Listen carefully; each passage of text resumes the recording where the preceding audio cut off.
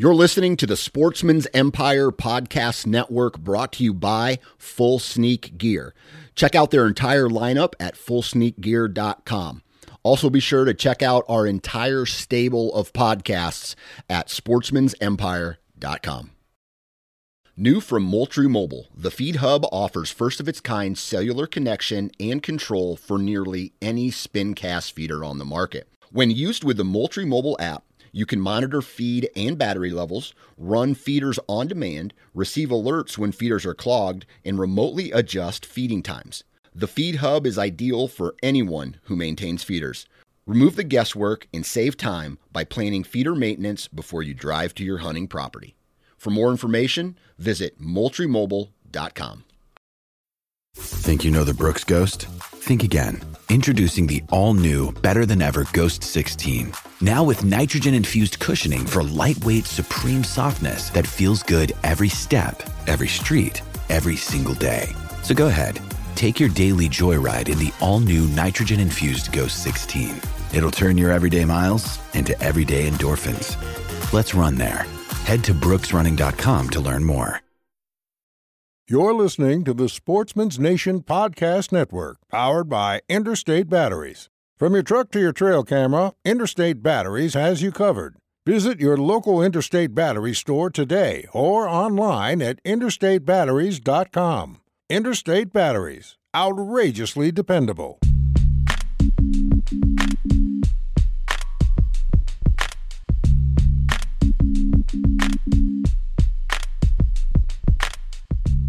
Welcome to the Nine Finger Chronicles podcast, brought to you by Exodus Trail Cameras, the #1 podcast for bow hunting product information and hunting stories from across the nation. And now, here's your nine-fingered host, Dan Johnson. Here we go again, ladies and gentlemen. Welcome back to the Nine Finger Chronicles podcast. Happy Friday. And this podcast, as always, is brought to you by Exodus Trail Cameras. Go visit ExodusOutdoorGear.com and enter the discount code 9fingers when you check out. You can save $20 on your purchase. So, I don't have to tell you, because based off the title of this podcast, we have my good friend Justin Czar back on the podcast. And I wrote down a little list, and here are the things that we talk about in this podcast. Current events, hunting fitness, long-range shots during hunting, glamour shots, people who wear camouflage all day long, all the time, and a host of other things without going into too much detail. But this podcast goes off on the deep end. It comes back. It goes off the deep end again, and then it comes back, and then we end pretty much off the deep end. So it's a straight-up BS session. We talk about some cool things. We talk about some not-so-cool things. But this is just a really fun podcast with Justin, and we're going to be doing these throughout the rest of the summer into the fall, and I think he's going to be a regular on the show. Let's see. Today, this commercial is brought to you by Lone Wolf Tree Stands. Now, I know what you're thinking. Man, I don't want to try a Lone Wolf, whatever. I think you should try a Lone Wolf because they are a made-in-America company. They're a very durable tree stand, and they're very functional. And what I mean by that is if you're the kind of person who likes to move around a lot, if you're a mobile hunter and some of the trees that you want to set up in aren't necessarily straight, because a lot of the tree stands that are out there on the market, you need a straight tree. And with Lone Wolf, you don't need a straight tree. Their sticks and their tree stand kind of combination allows you to basically be in the right place, not the right tree, or in the right tree. I mean, the right place. Because if you have to have, if you sacrifice even 10, 15 yards, that buck comes through and you may be 10, 15 yards away from where you need to be, therefore missing that opportunity. So if you're serious about being in the absolutely right location, when you need to be in the right location, you need to check out Lone Wolf Tree Stand. So you can Google Lone Wolf. You can go to lonewolfhuntingproducts.com And because you are a listener of the Nine Finger Chronicles podcast, by entering the discount code 9FC50, you can save $50 off of all orders over $200. So order one tree stand, save $50. And that's a little present from me to you. I hope you guys take advantage of that. I hope you enjoy this podcast. Enough chit-chat. Let's get into today's BS Session podcast with Justin Czar. Mr. Justin Czar, you're back again. How you doing, man? I'm good. I feel like I was just here like the other day. I couldn't believe it was already time to do another one of these. I know you were. I was actually just here the other day. That's just how the old schedule works out. You know, they say that, what's that saying? Distance makes the heart grow fonder. So maybe, I think it's absence. Absence makes the heart grow fonder, right? Okay, absence makes the heart grow fonder. Anyway, I think what we'll do is we'll go in spurts. We should do that, and then like have a... And then people will be missing me. They'll be yearning to have me back on the show. Yes. And then that's how I get the ratings, right? The biggest shows are when you're on. Peak viewership. Right. I got when Czar and Johnson get together to bitch and moan about everything that we don't like in the hunting industry. That's what people enjoy, apparently. Just complete negativity the entire time. We hate everything and everyone. Listen to us. Hey, I got family members. Isn't that kind of like what Adam Carolla does? I mean, he's pretty successful. He just bitches and moans and whines and complains, so works for him. There's a lot of people who have made success in their life about bitching and complaining. Well, maybe we're onto something. Yeah, maybe. Maybe, I wonder if you know that old saying, you can collect more flies with, is it more flies with honey than with crap, or is it more flies with crap than with honey? I don't know. I'll be honest with you. I'm not sure I've ever heard that one. You may just be making that up right now. I'm probably making it up. But my grandpa growing up would always say these like one-line things like that. You know, like, well, you'll catch more flies with honey than with shit. Or one that he would always say is, well, she's not going to back her tractor up on that hitch. And I don't know. I still to this day don't have a clue what that means. I don't either, but I mean, I could guess. Yeah, it may be a sexual innuendo. I think it might be, but we'll just leave that one to the interpretation of the viewers or listeners. Right. All right. So we have a couple things I think we're going to talk about in this podcast, but in regards to current events, right? There was a recent post by the Bone Collectors. I think we all know who they are. And they are introducing something called the Bone Collector North American Whitetail Championship. Have you seen this? I have seen it. I can't say I watched the entire video because it was pretty long and I kind of lost interest, but I watched enough to, I believe, get the gist of what's going on. Right. Maybe you've watched or researched more than me and you can explain it a little bit better. Right. Okay. So here's what I'm going to do. I'm on the Bone Collector website right now, and they have an entire page dedicated to this championship.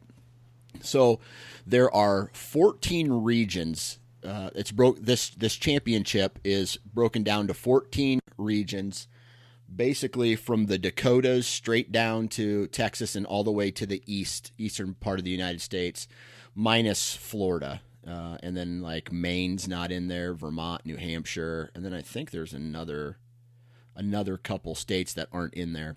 But it's broken down into 14 different regions. So like the Dakotas and Nebraska is one, Minnesota, Wisconsin, Iowa, Illinois, Texas is one, Louisiana, Mississippi, Alabama, and Georgia. So like, anyway, it's broken down. And I'm just going to read right off their website. The North American Whitetail Championship will begin in 2018 with archery qualifying regional competitions. There will be 14 qualifying regions. The regionals will begin on September 15th, 2018 and end on January 15th, 2019.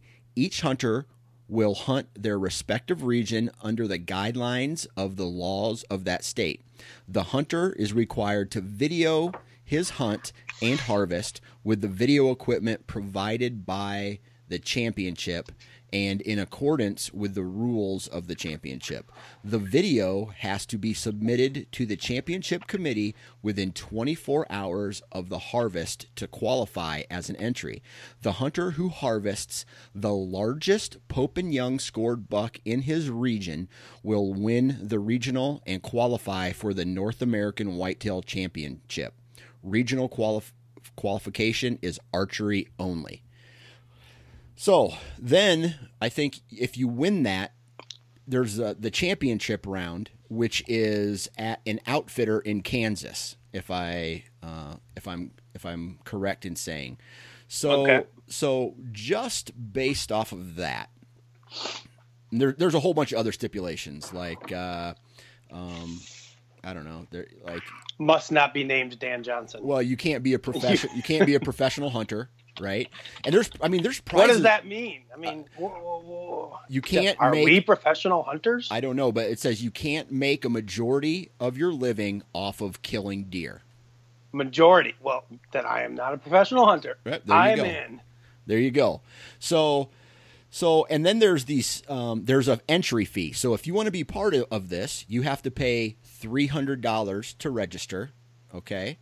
I saw that. Yep. And then what else is there here? Okay. So then there's the regional round, which gets 18 hunters advanced to the 2019 championship, which I think is at this outfitter. First place gets $50,000 if you win this thing. I think second place is $20,000.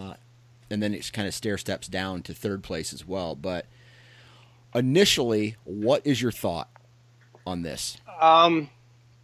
Man, I like the concept. You do? To a degree. Okay. You know, what I feel like, and I feel like this has been tried to have been done over and over and over again. Right. Is, you know, we try to make hunting fishing. Yeah. You know, it is really, because, I mean, the first video I saw with Michael Waddell talking, you know, said like, hey, if, you know, fishing is a huge sport and there's a ton of money to be won and people could do it professionally and yada, yada, yada. And we don't have that same opportunity in hunting, so we want to create this program. I mean, that was kind of my understanding of kind of the basis of it. And it's just like, as much as we want to try to make hunting fishing, like they're two totally different things. Yeah. You know, fishing, let's take fishing. Let's take a fishing event, a professional fishing event, right? When everybody goes to a fishing event, you know, you're pitting yourself against other fishermen in the exact same environment that they are in, right? You're all on the same lake at the same time doing the same thing. Yeah, you may have different boats, but I mean, ultimately, like what it comes down to is your, I guess, prowess or skill as a fisherman is going to dictate whether you win that day. Whereas in hunting, like the conditions just vary so dramatically from one person to the next, whether that be the amount of land they have access to, the amount of time they have to hunt, the type of property, where that property is located at. Do you got 100 acres of field with a little fence row, or do you got a 500-acre chunk that's timber and fields and food plots and trail systems and the whole thing? Like, it's just, there's such a disparity in the hunting world, whereas you don't have that in these fishing competitions, right?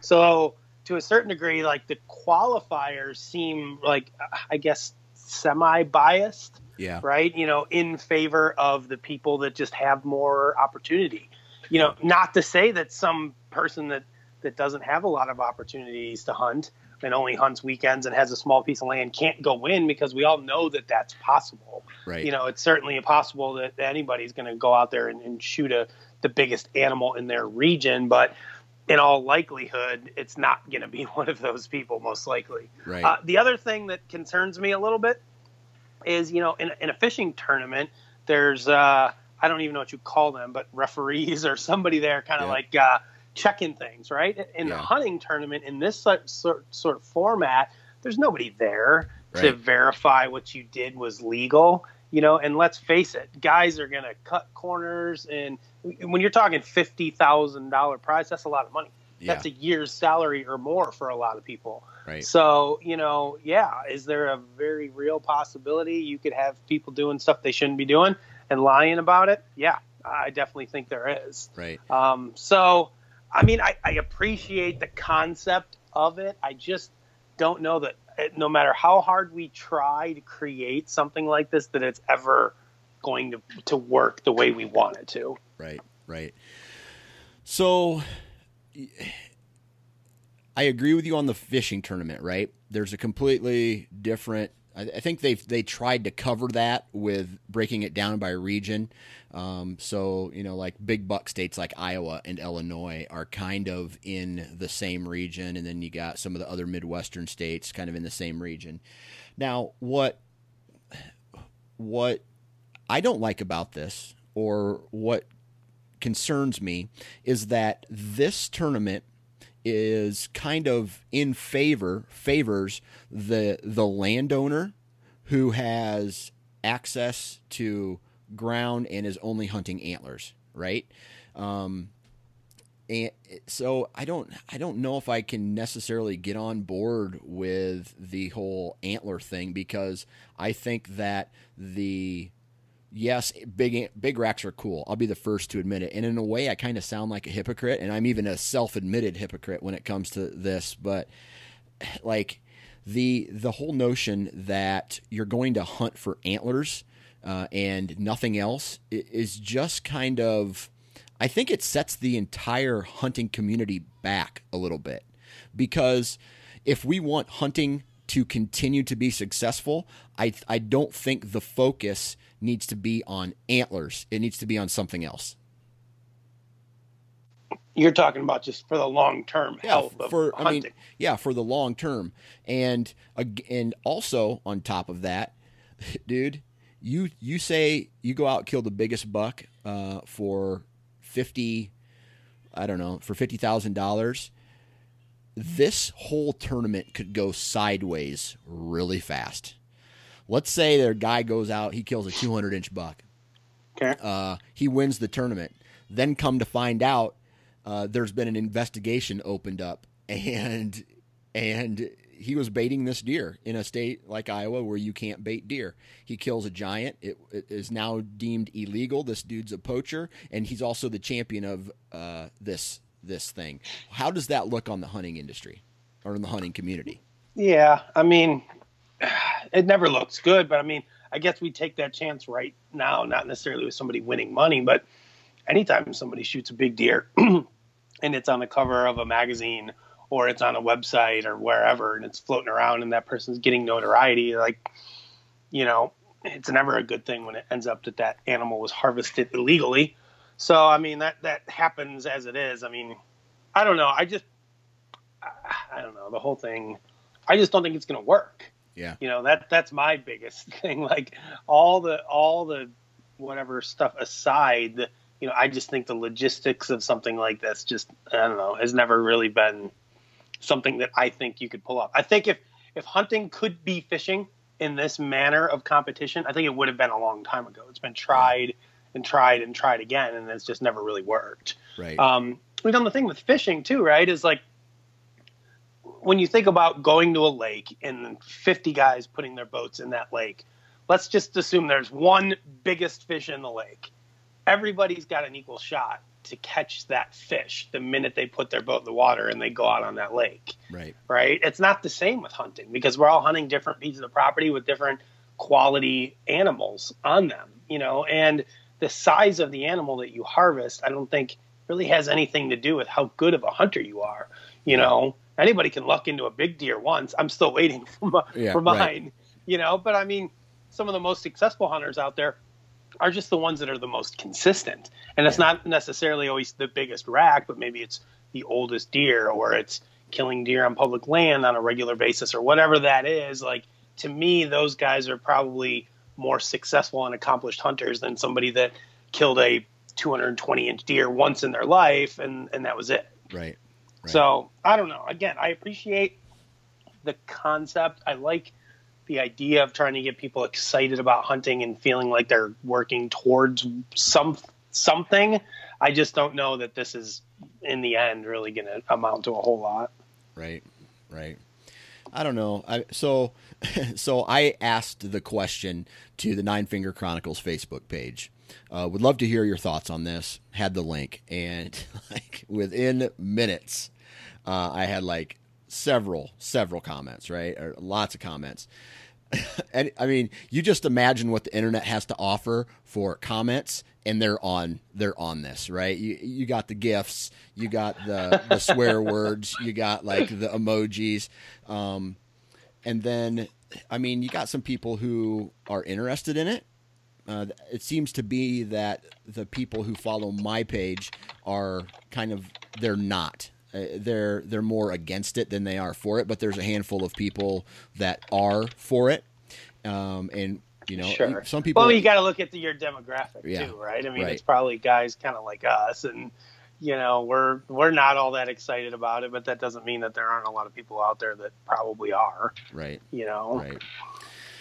Well, I guess the only thing to say then is we'll see how this turns out, but I don't know. Yeah, I mean, man. I'm interested. I'll be interested to sit back and watch it.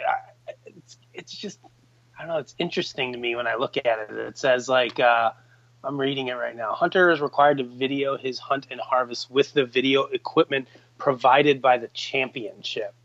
Yeah. What does that mean? They're giving everybody cameras? Well, yeah, it sounds like it, and it sounds to me like if you're chosen to be one of the representatives, you have to use, sponsor alert, a Tacticam. Oh. Right? Well, I mean, the money's got to come from somewhere, right? Right. I mean, fishing's the same way. Yeah. I mean, gosh, we bitch about, you know, sponsors in the hunting industry. I mean, look at fishing. If we want hunting to be fishing, it's going to turn into all of us wearing jerseys with 50 logos on it. You know, I mean, the money's got to come. $50 grand is a lot of money. It's got to come from somewhere. Right. So I get it. Yeah, if you want to win, you got to be using, you know, their product. Okay, fair enough. You play by their rules. That makes sense to me. You know, I don't know. It'll be interesting to sit back and see how much interest this thing gets. Yeah. I just feel like we keep different people at different times, and I think for probably good reasons, right? There's a good reason behind this, that they're trying to promote hunting and get people excited. I mean, also somebody somewhere somehow is trying to make money too. I mean, that's Do you think that is the underlying works. This championship? That's the is underlying to everything in life. No, I know, but before that this is in some way to promote hunting. Do I think it's like promote hunting hunting to? So. I mean, you don't need to promote hunting to hunters. I'm talking about to promote hunting. You mean to non-hunters? Right. No, but I mean, there's a lot of what we do geared towards promoting hunting to non-hunters. I mean, no, not really.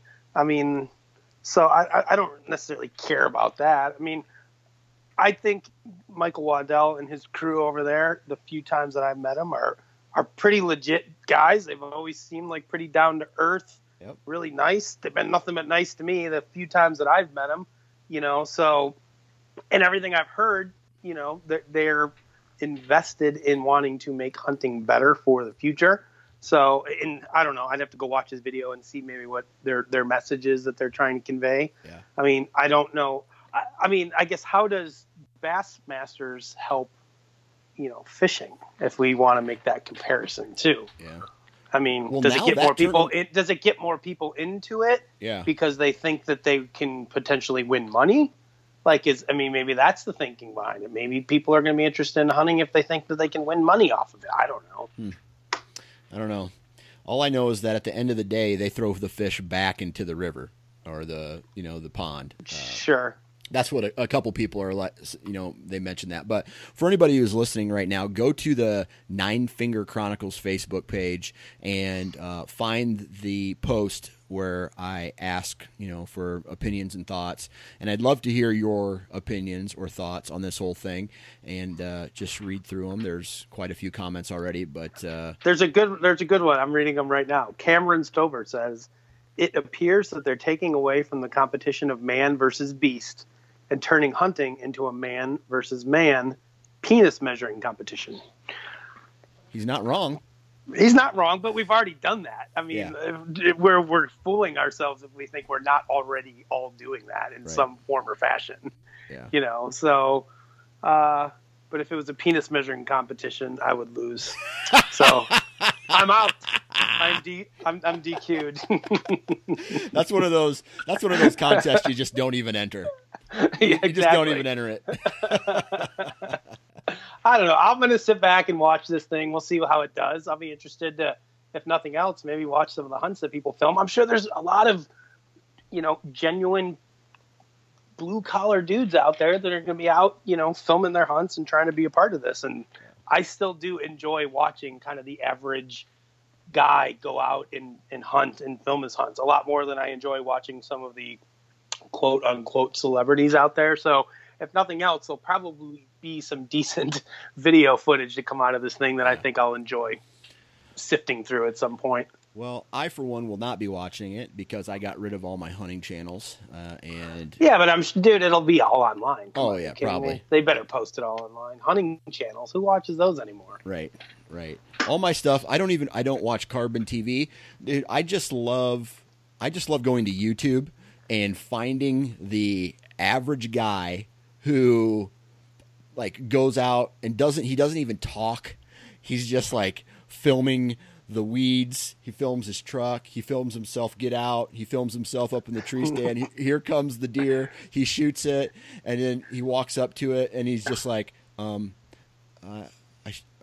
saw this guy like last year, and then I moved my tree stand in here, and then I shot him.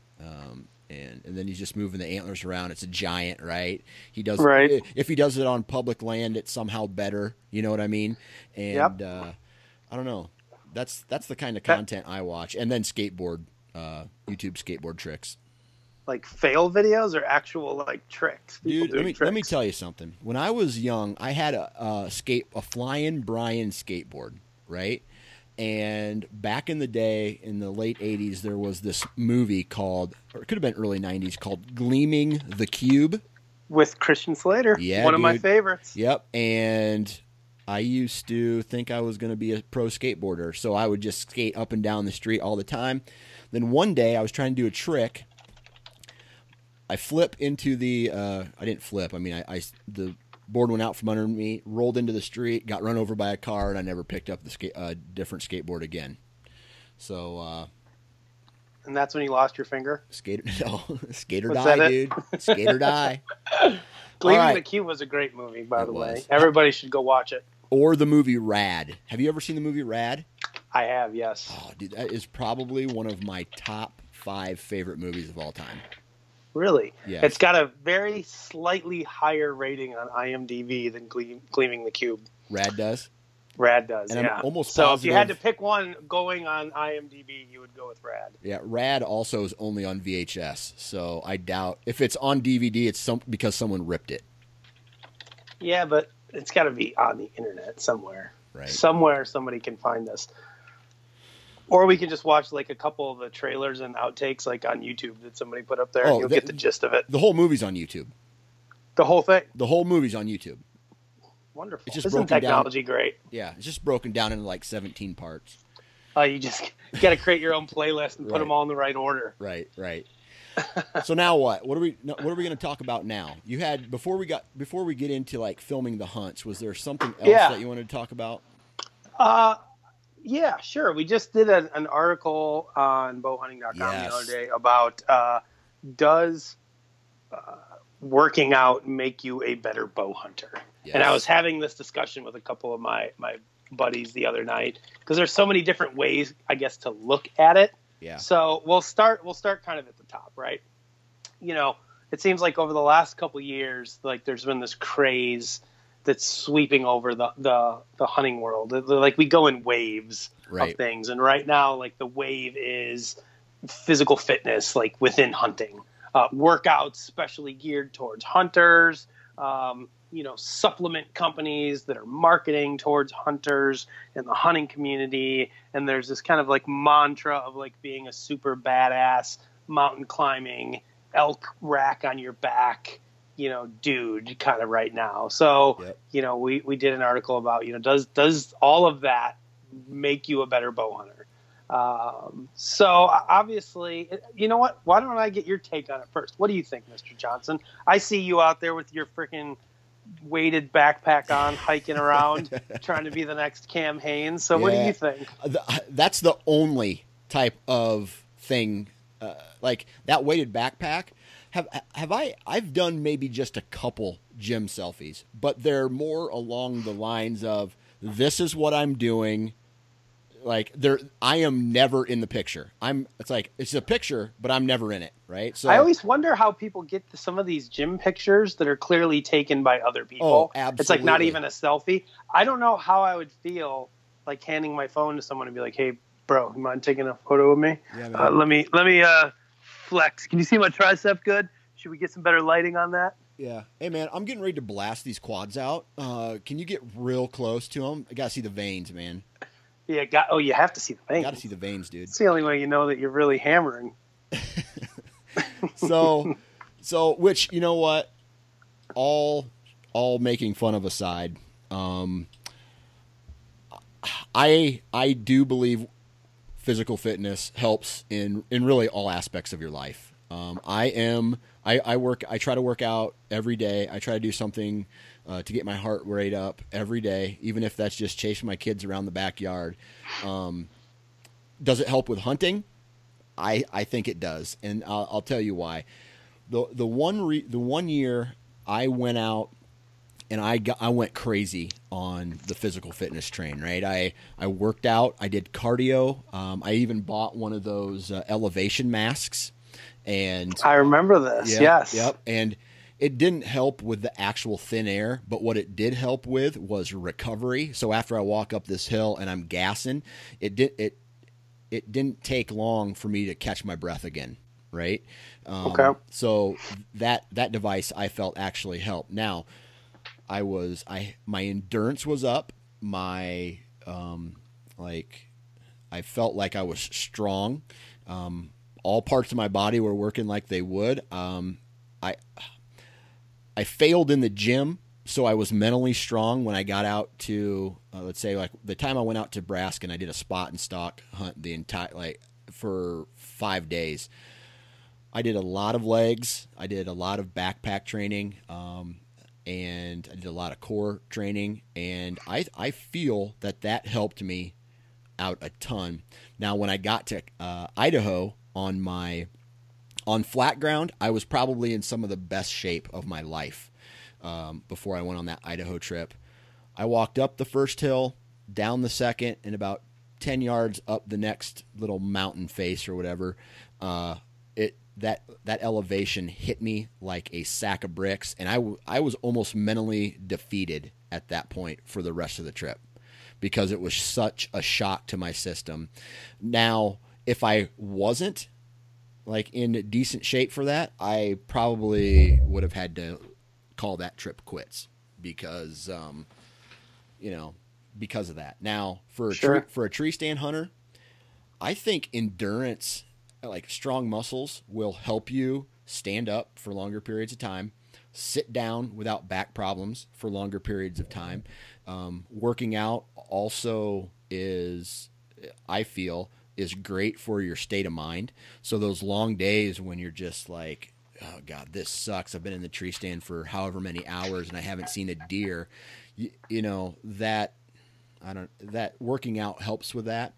And most importantly, I found this out in the last couple of years, is eating healthy during the rut. Because previous years, man, I would just, hey, let's go to the gas station and put as many calories worth of sugar in my backpack as possible.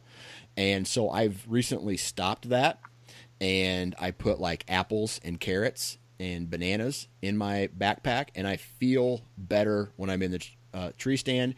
I don't fall asleep as much. I can hunt longer, and then when I get out of the stand is when I go home and eat just like a gigantic meal. Sure. So that's kind of my take at it. I just feel that being in good shape equals, and doing some kind of physical activity equals living a healthier life. But I talked to a guy he lives in Illinois or Indiana, and he goes out and hunts high country mule deer every year. And he told me it's not the cardio that gets me in shape. It's not the time in the gym that gets me in shape. It's me walking around as much as I possibly can with a very heavy pack on my back. And he feels that right there is better for him than having to go through some like really intense training regimen. Sure.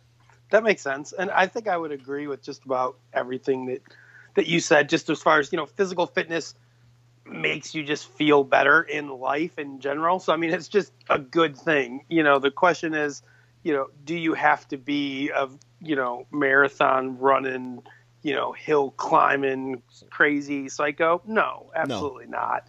But the better shape that you're in, you're right, the better you feel, the more mobile you are. I think, like, for me, where it really helps make a difference is, I'm a lot like you. I think I do a lot of, kind of run and gun setups during the year. You want to check out a new spot. You got something that's not working. Maybe you got to tear a stand down and move it. And sometimes the thought of doing that, and you're just like, oh gosh, the amount of effort and energy it's going to take to do that, especially if you're out of shape, might play a role in you just saying, screw it, I'm just going to hunt this stand. I don't feel like moving it. I don't feel like walk, or maybe you got two different stands, one that's a 200-yard walk and one that's a 600-yard walk. And you're like, I'm just going to go to the closer one. I don't feel like walking all the way over there. Right. So It definitely can help open up opportunities for you, to go explore new areas, do new things that you wouldn't normally do if you weren't in, better shape. So I think it's kind of encouraging to see, this kind of trend. And I guess it's not just necessarily in the hunting industry. I guess, it's kind of happening everywhere. I feel like the more time goes on, the more health conscious our whole society is.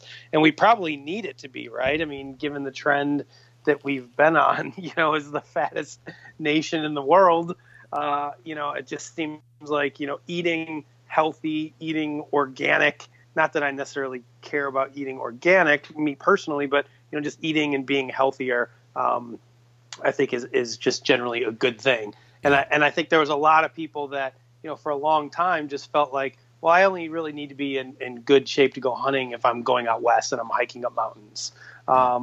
When in reality, I mean, just, even if you're a flatland Midwest whitetail hunter, being in good shape definitely comes in handy, especially if you happen to shoot something and you have to drag it out of the woods. Then you're going to be very, very glad that you're in better shape. Right. Because that is no easy task. Right. And you look at it this way. You got the guys out there that, people look up to them, they may be motivating, depending on what kind of physical activity they're doing. It's like they're doing it all the time. That's what everything is like their brand, I guess you could say. Physical fitness surrounds that pretty heavily. And then, sure. Those guys, to pat them on the back a little bit, they want to. They're training because they want to take hey, if I bust my ass up this hill and get to the top, I can get a shot at this deer or this elk. I'm gonna try to beat him there because that's where he's heading. And if I can get up there, now if you don't train like that, you probably won't be able to perform like that in the mountains. And it's a matter of how bad do you want it. Yeah. I don't think I'll ever be able to train like that just because I don't live in that environment. But I'm gonna do the best that I can with the time that I have, and yeah. So you're going out for an elk hunt this year, right? Yep, and we will be. And where are you going to? Colorado. Okay, you know where about? Yeah, it's going to be like the south. So if you took, Colorado's pretty much a square, right? Sure, if you make it into 4 equal quadrants, I'll be in the southwest quadrant. Okay. Yep. So we're going to be starting off at 10,000 feet. So, it's going to get crazy. Yeah, but it'll be fun. It's an adventure. Yep, absolutely. Definitely a change of pace and a change of scenery. The other thing too that I would say about kind of what you were saying, some of these guys that you see that kind of build their brand, right, and their identity around the fitness. Like, generally, they're pretty successful hunters. And I don't know that it necessarily has anything to do with their physical fitness, but I think it's a mindset. Yes. Right? Like, in order for you to be that physically fit, like, you're really dedicated to it. Right. You are very persistent in what you do. And I think, that carries through into hunting, being dedicated to being a hunter just in general and pushing where others may give up, is and a lot of times the difference between success and failure. And that's, another one of those things that you just get from being physically fit and physically active. So right. I'll also say this, this last weekend. Yeah, it was just this last weekend. My buddy, Matt Miller, and I, who's one of our staff guys at bowhunting.com, we decided to do a Spartan race. I saw that. Here in Illinois. First time in our lives. Matt and I are still definitely fatter than we should be.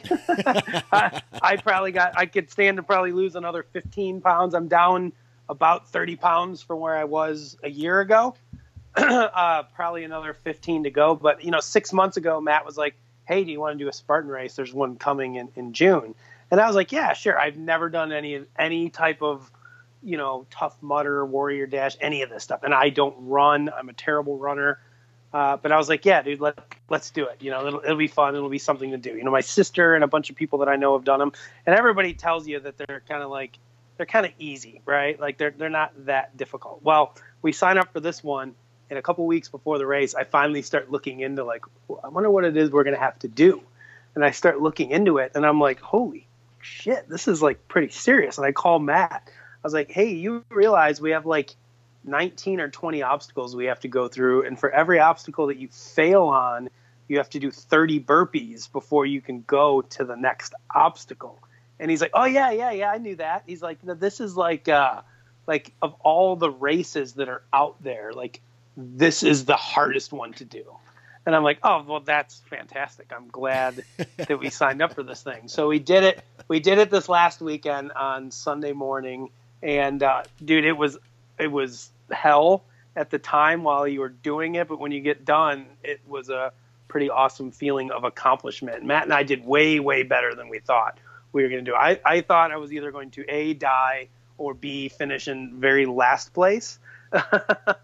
But we managed to finish actually ahead of the 50% mark in the pack of about 3,500 people. I think did it. We were at about the 1,500 mark. So yeah, it was pretty intense. I think we're going to do some more of them, and we're kind of motivated. I'm motivated to run more because today's the first day I've been able to walk straight in about 3 or 4 days. My legs have been so sore.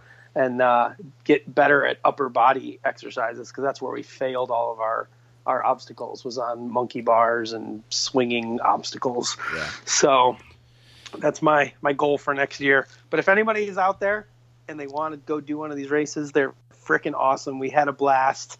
There was plenty of people there that looked like they belonged on American Ninja Warrior. And then there was plenty of people there that looked like me and Matt. So don't be self-conscious. Just go, man. It was a blast. That's awesome. I don't know if we're going to be able to get to what we talked about earlier today, but I have a question for you. I want to kind of switch it this way. When it comes to, and let's just take hunting first, and then maybe in life as general, what motivates you? Oh man, it's a funny question because I ask people when I interview them for a job at our IT company or for a web development. That's always one of my questions. What motivates you? For me, it's probably a couple different things. I think first and foremost, my family. As I've gotten older and had kids, wanting to, provide for my family is definitely a big motivator for what I do. I'm also the kind of person that just a quest for knowledge in general is a big motivator for me.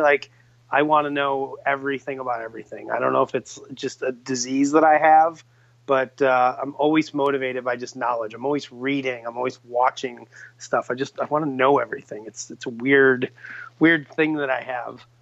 And personal improvement, kind of goes along with that. Those are probably my 3 biggest motivators out there. What about you? Well, before we get to me, does anybody, like, is there someone that you watch on YouTube or Instagram, and every time they talk or you see one of their videos, you just get inspired and you want to go out and do something? Like, is there an individual out there like that who motivates you? Not really, no. Yeah. And I wouldn't say so. I mean, at times, sure. I think I've seen bits and pieces of what people do and feel maybe inspired to do something better. But I can't say there's like one person that I'm watching on a regular basis that I look to for inspiration or that has inspired me to go do something. I'm probably more inspired by friends and family members than I am by people I don't know. Yeah. You know? Yeah. Yeah, for me, man, and so when it comes to hunting, like, I don't know if I necessarily get motivated. I don't know if motivation is the right word for what I when it comes to hunting. It's just like I'm on autopilot at this point, right? I mean, I know that I have to go out and set my trail cameras up. I know that I have to, if I want to get closer to this buck bed or this bedding area, I have to tear down and go set up. I don't know if is that the right way to say it? I mean, yeah. Well, I feel the same way. I mean, I don't know that I'm as and I guess I'm confused by this, and I'll say it this way.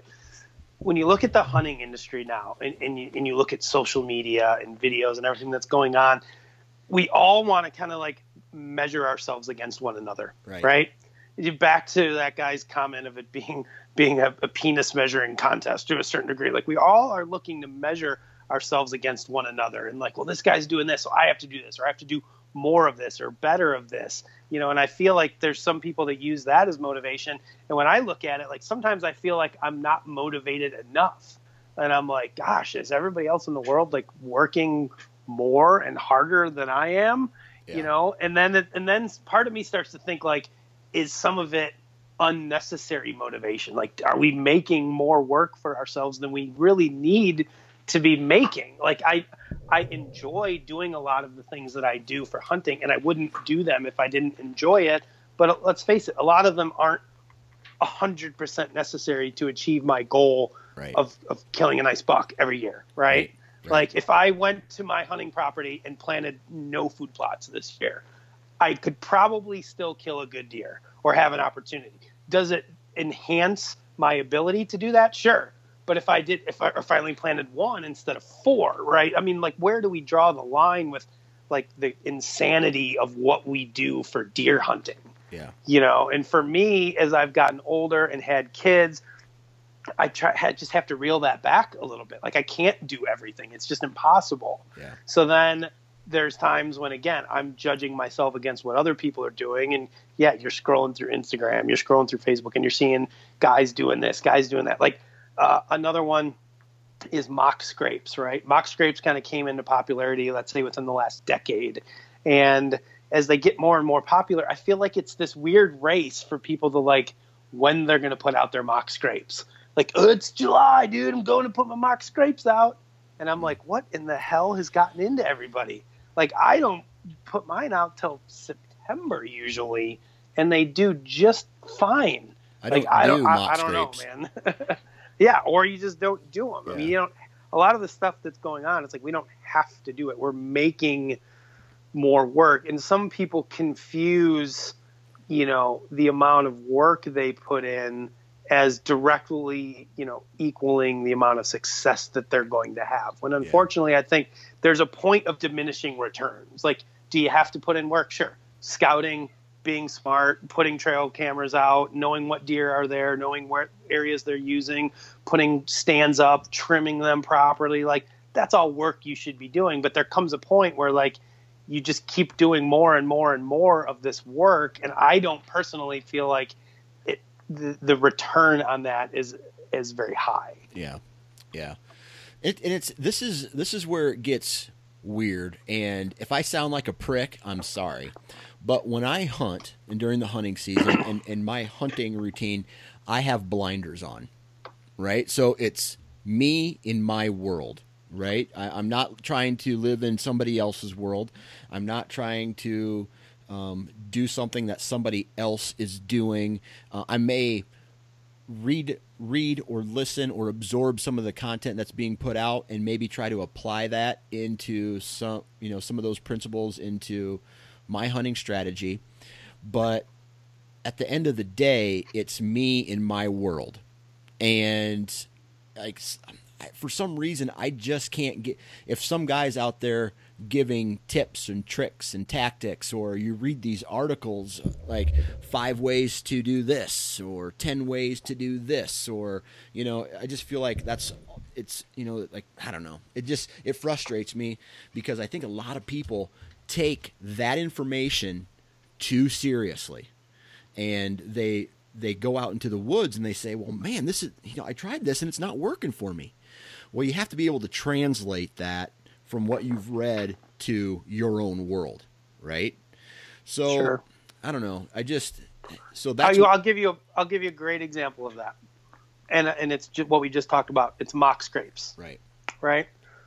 We did an article a couple years ago, and it was one of the 5 reasons type of articles, but it was 5 reasons why your mock scrapes aren't working, right? And we ran down the list of like all the things that people are doing wrong in thinking that mock scrapes are maybe going to be the answer to their problems, or going to automatically help them kill an animal. And every tactic or tip that people give you and talk about has to be applied in the right way at the right time, right, in order for it to be successful. It's just like, I think of mock scrapes like you think of rattling. Every time you rattle at a buck, he doesn't just come running in so you can shoot him. Like, sometimes it works and sometimes it doesn't. It depends on the time of year. It depends on the state of mind of that animal at the time, maybe the wind direction. There's all these different things that go into whether or not rattling at an animal is going to work or not. And the same can be said for mock scrapes. A lot of people think that they're just going to go to the edge of a woods and put up a mock scrape, and all of a sudden every deer in the county is going to come hit it, and that doesn't work that way. So I've always kind of preached, the practical application of the information that you learn, right? And that's what separates really good hunters from not so good hunters, and that's what, and so much of that just comes with time. It can't be taught. You can tell young hunters things till you're blue in the face, but they don't always learn it until they've actually been in the woods and done it. It's the case of I remember a buddy of mine, it was pretty early in his hunting career a few years ago, had a pretty decent buck feeding in a cornfield, probably like 40 yards away in a cut cornfield. And he's in a fence row watching this deer feed, and it's starting to get dark, and he's getting nervous. He wants the deer to come closer. So he picks up his grunt tube and he starts grunting at this deer that's 40 yards away from him. And the deer picks its head up and looks, and there's not another deer anywhere around. Yeah. It can clearly see the entire field in the fence row that he's in, and he did more to spook that deer than he did to get the deer to come over, but he just didn't realize, right? And it's the same with guys maybe that grunt at a deer when that deer is downwind or very close to being downwind, and all the deer does is circle around him and boogie out of there. Like, there's times when you just have to know when to shut up and when to talk. Right.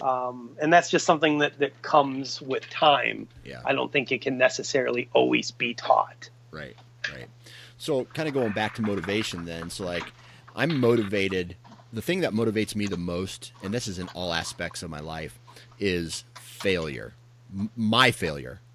So whether it's, hey, I'm going to move in on this deer and got busted, man, I get extra motivated upon that failure to go and try it again and try to relocate him, or try to go to a different bedding area and try the same thing with a new little tweak to that strategy. And the same thing goes with like being a husband and a father. So like, there's days where I'm just really tired and I'll come home from work, or I'll be up late the night before, working on the Sportsman's Nation.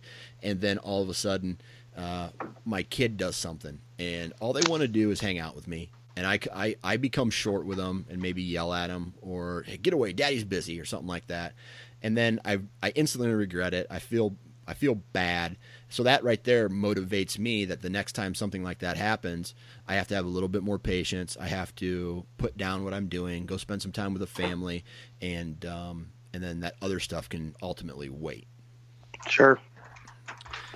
So yeah, I don't know. Yeah, no, I think for me, my hunting motivation, what little I have, because I'm like you, I feel like I'm on autopilot.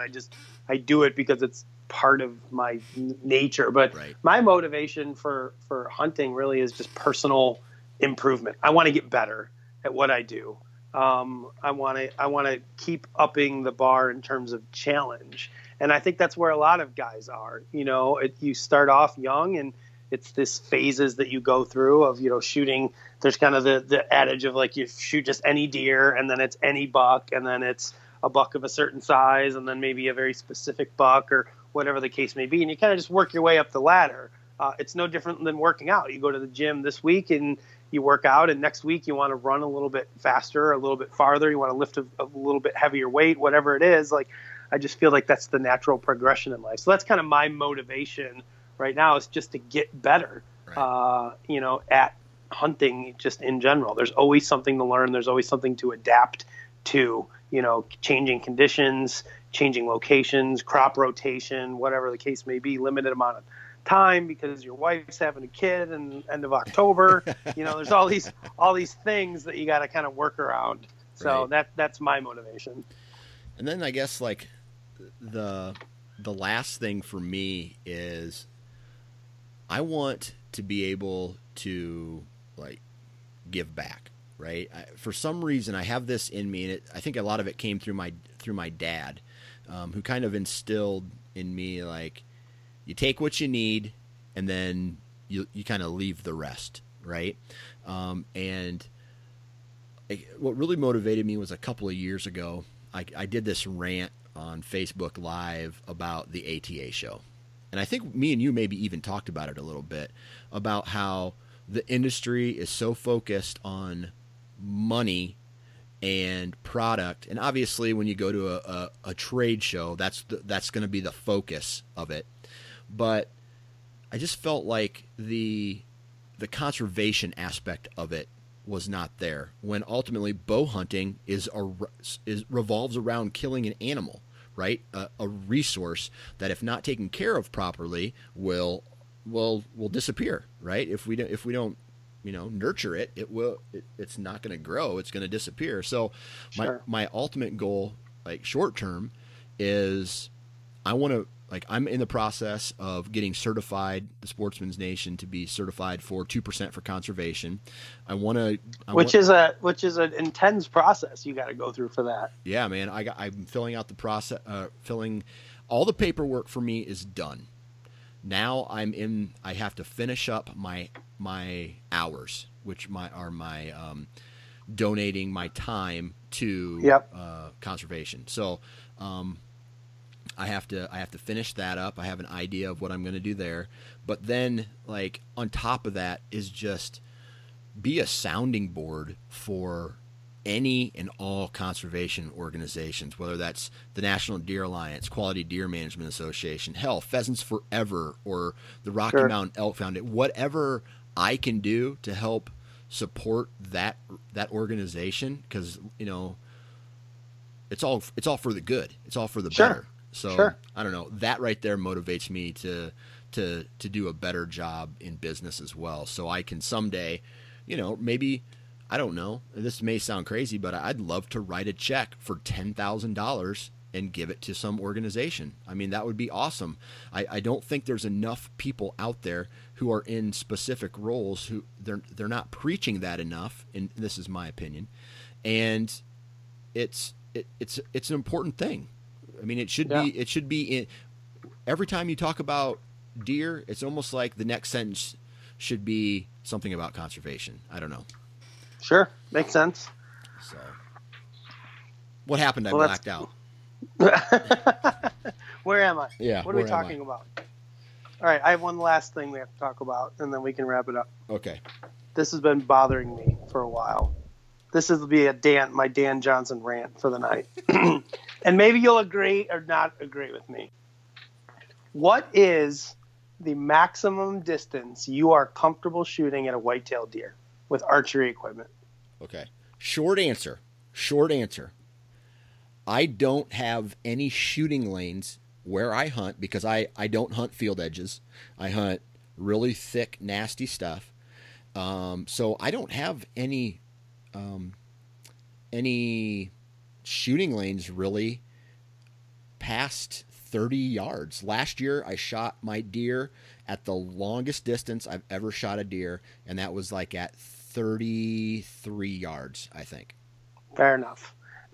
So would you say 35 is your max yardage? Well, in my 40, scenario, yes. But when I go, like, I'll be practicing for longer distances when I go out to Colorado, right? I might have to take a 50-yard shot. But you're not hunting whitetail deer. Right. You're hunting absolutely. elk. Right. Whitetail deer, archery. That's the only thing I want to talk about. Okay, whitetail deer, archery. In the scenarios that I hunt, it's going to be between 30 and 35 yards. That's all I really give myself. Fair enough. Okay. My self-imposed limit is 40 yards. Okay. I do hunt some field edges and some food plots. I'll be completely honest with you. I took a 43-yard shot at a deer last year that I did not kill, and I chastised myself greatly for breaking my own rule of saying I'm only going to shoot that far. I just don't understand the infatuation with modern bow hunters shooting whitetails at excessively long distances. I thought growing up, the whole reason we bow hunted was to get close to our animals that we were shooting. That was the whole thrill of the chase, was seeing how close, and that you had to be within, for a long time, it was 20 yards. I mean, that was the distance you had to be in. And that was an accomplishment in and of itself. And nowadays, it seems like every time I turn around, it's 50, it's 60, it's 80 yards, it's 90 yards. And I'm over here just thinking to myself, what in the hell is everybody doing? Is everybody gone insane? Has the bow hunting world just lost their minds? Right. So when you started bow hunting, how old were you? 12, I believe. Okay. So, and me and you were the same age, right? So yeah, you were. I'll be 38 here shortly. Yeah. Couple months. Yep, same here. So back when we were 12, man, that technology for compound archery has come a long, long ways, right? I agree. So based off of technology, I think what that's done is it has allowed people to shoot further distances at a more accurate level. But that doesn't mean that you should insert some in all situations, yeah. Not some, in all. I don't care what anybody says. I will disagree till probably the day that I die. And here is my reasoning. Okay. You're absolutely right. Technology has come infinite lengths, leaps and bounds from when we started bow hunting. Bows are faster, they're more accurate, they're quieter. We're living truly in the golden age of archery, right? But that doesn't, you know what hasn't changed in the last 25 years? The reaction time and speed of a white-tailed deer. That hasn't changed. And when you're shooting a deer at 50, 60, 70 yards, that arrow is in the air for so long that there is zero way for you or anybody to predict if that animal is still going to be in that spot when that arrow gets there. That's my problem with shooting long distances. Number one, I just think it's lame because we bow hunt to get close to our quarry. Yeah. Now, I could see when it's an elk or a mule deer or something that's far and it's open and you can't get any closer. And those animals also, their reaction time is not what a white-tailed deer is. A mule deer doesn't even move when you shoot at it. You can shoot at one of those things at 80 or 90 yards. Well, they live in a different terrain, a different environment. They're able to see predators coming generally from a longer distance. So their reaction time is not like a white-tailed deer. I mean, you've never seen anything like a whitetail when it's dropping at the sound of an arrow coming in. You know, I told you I shot that deer at 43 yards last year. And I film all my hunts. I could see my arrow headed to that deer. My arrow is about halfway to that deer before it even begins to flinch a muscle. So it's already traveled 20 yards, let's say, in the air before that deer begins to react. And in the span of how long it takes that arrow to travel another 20 yards, that deer drops and turns, and my arrow impacts probably 10 to 12 inches away from where it would have hit if the animal just stayed still, right? So when you're shooting it, essentially what is amounting to a moving target, right? Because you don't know if it's going to move, how much it's going to move, what direction it's going to move in. You can't predict. Yeah, you can try to, quote unquote, hold low or hold here or hold there, but you don't know. It's a guessing game. So I just feel like it's totally irresponsible when guys are taking these super long shots. And I just see it time and time and time and time again. And everybody seems to just justify it as, well, I killed him. Well, he's dead, isn't he? You know, well, I got him. It's like, yeah, well, how many did you not get that we didn't see because you didn't show us the footage or didn't own up to the fact that you took a 60-yard poke at an animal and didn't find it? I don't know. To me, you're so much of a better bow hunter if you can get closer to the animal. That's what bow hunting is all about. Yeah. How close can you get and be undetected and still kill that animal? Shooting a deer in a food plot or in a field at 80 yards, 60 yards with archery equipment does nothing for me. I don't even care. Yeah. People do it, and I'm just like, I could care less. You may as well just shot it with a shotgun at that point. I don't even care. I've had guys on my own team that have taken horrible long shots at animals that we haven't used in our show, because I didn't feel like it was an ethical decision that they made. It seems like those long shots never go right, whether they recover the animal or not. Then it usually seems to be, we're going to let them lay overnight and we'll find them tomorrow. So right, that's my rant. Stop taking long shots at deer. Work harder, be smarter, be a better hunter, get them closer. Okay. Or just don't shoot them. Follow-up question. And if you shoot a deer and you hit it, you hit it, you follow blood but never find it, are you on the let's go keep hunting side, or are you on the, hey man, you wounded that deer, it's more than likely going to die, you're done hunting? I'm on the just keep hunting side. Okay. Personally. Yeah. Yeah. I mean, I am of the mindset that the deer's most likely dead. I'm one of those people that's like, I prefer to just say the deer's dead until I know that it's alive, where I think not everybody, but a lot of people are like, oh, it didn't find him. He only bled for 200 yards. He's fine. He's still alive. Yeah. Just a flesh wound. I'm kind of the other way around. I'm like Debbie Downer. I'm like, I know he's dead somewhere. And until I confirm that he's alive through photos, sightings, shed antlers, whatever, I'm just going to assume that he's dead. But that's just me. But yeah, I mean, maybe if you wound 2 in a year, I could see tearing a tag up, something like that. Just call it good and go back to practicing. Yeah, but I mean, dude, things happen. Right. It is what it is. It's all part of bow hunting, unfortunately. Yeah. It's just the reality of what we do. Well, Justin Czar, I have one last thing for you. Okay, go.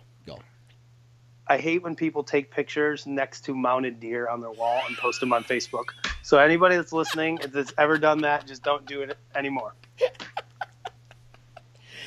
I had the same exact thought today where I wanted to do, how in the 90s and probably in the 80s they had these things called glamour shots.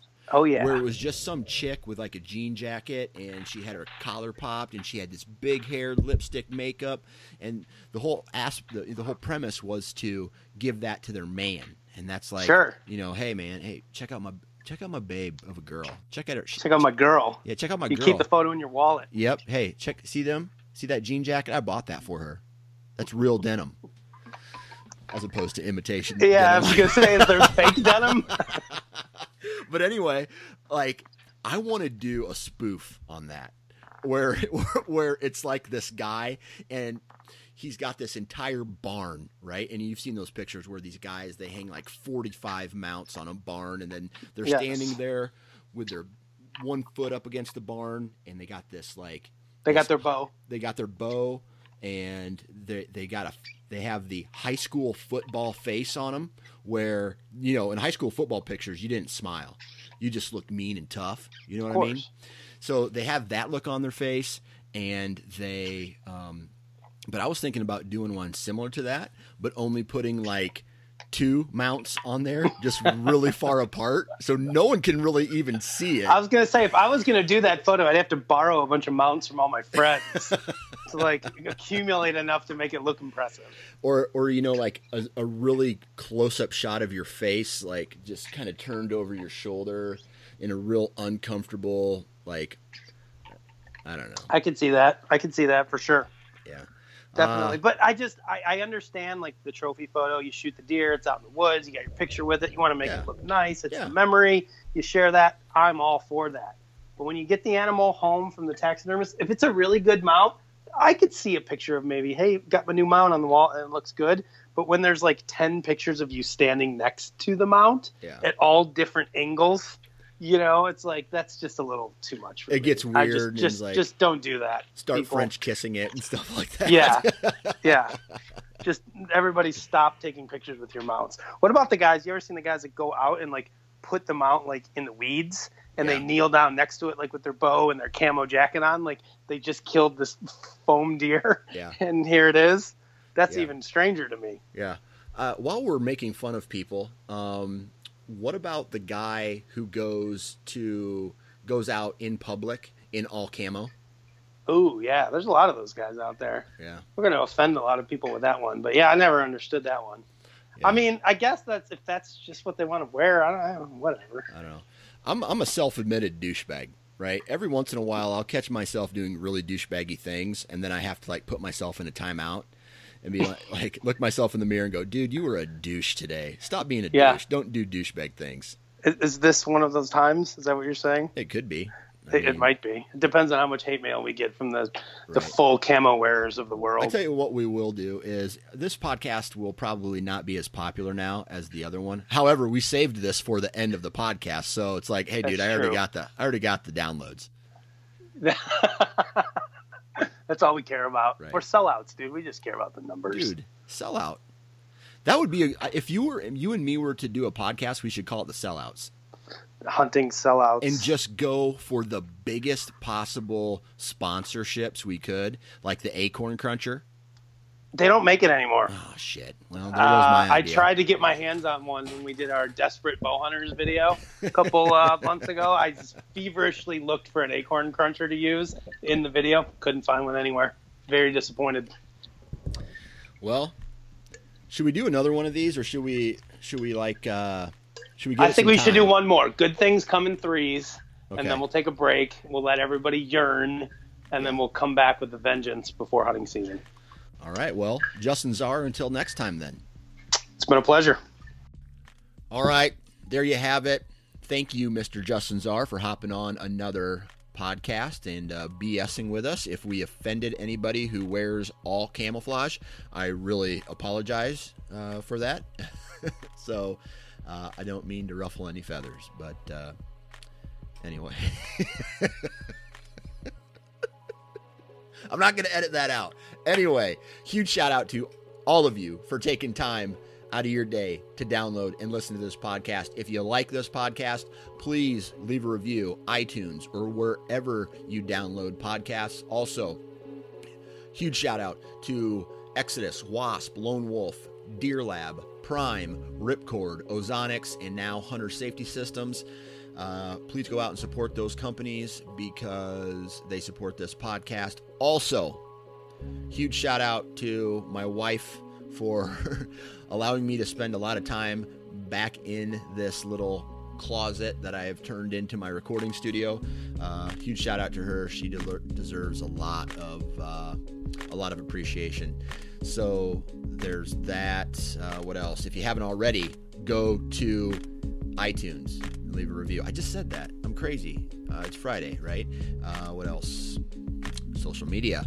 Not only for the Sportsman's Nation and the Nine Finger Chronicles, but for all of the other podcasts on the Sportsman's Nation Podcast Network. Please like, share, Instagram, and Facebook.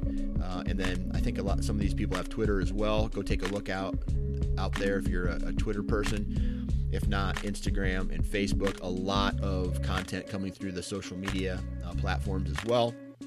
And man, I don't know. This summer is here, and I'm literally inside 60 days to my elk hunt. I have to change my diet. I got to get less fat. I got to get in a little better shape. I got to get some stronger legs, and so that's what I plan on doing for the rest of the summer, for the next 57 days, 55 days or something like that. And then I got to hang some tree stands too, and just a reminder, and as I close this out, I say this every single podcast, but if you're going to be in a tree doing something deer hunting related, or maybe even not deer hunting related, if you're going to be in a tree, our friends at Hunters Safety Systems say, please wear your damn safety harness. Have a good weekend.